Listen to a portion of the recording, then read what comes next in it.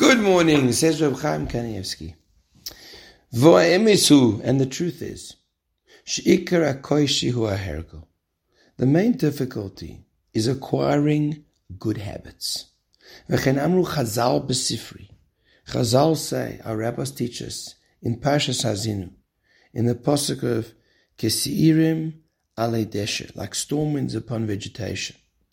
And they explain over there that really, what we need to do is we need to habituate ourselves to good things. The more we can do it, the more times we do it, the easier it becomes.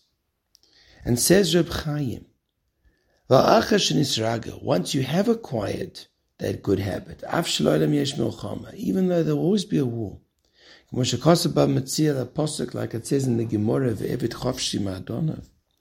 that the servant is free of his master, and that the Gemara says that only if one constantly makes himself a servant to the Torah in this world would he be truly free in the next world.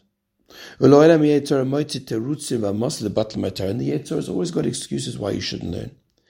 Nevertheless, but the war's not going to be as hard. And the Medrash says, David HaMelech says, I was thinking about my ways, but my feet returned to your testimonies. David says,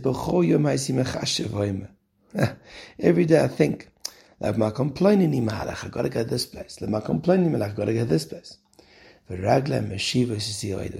my feet take me back to your Torah, which means that his feet would just lead him back to the base medrash.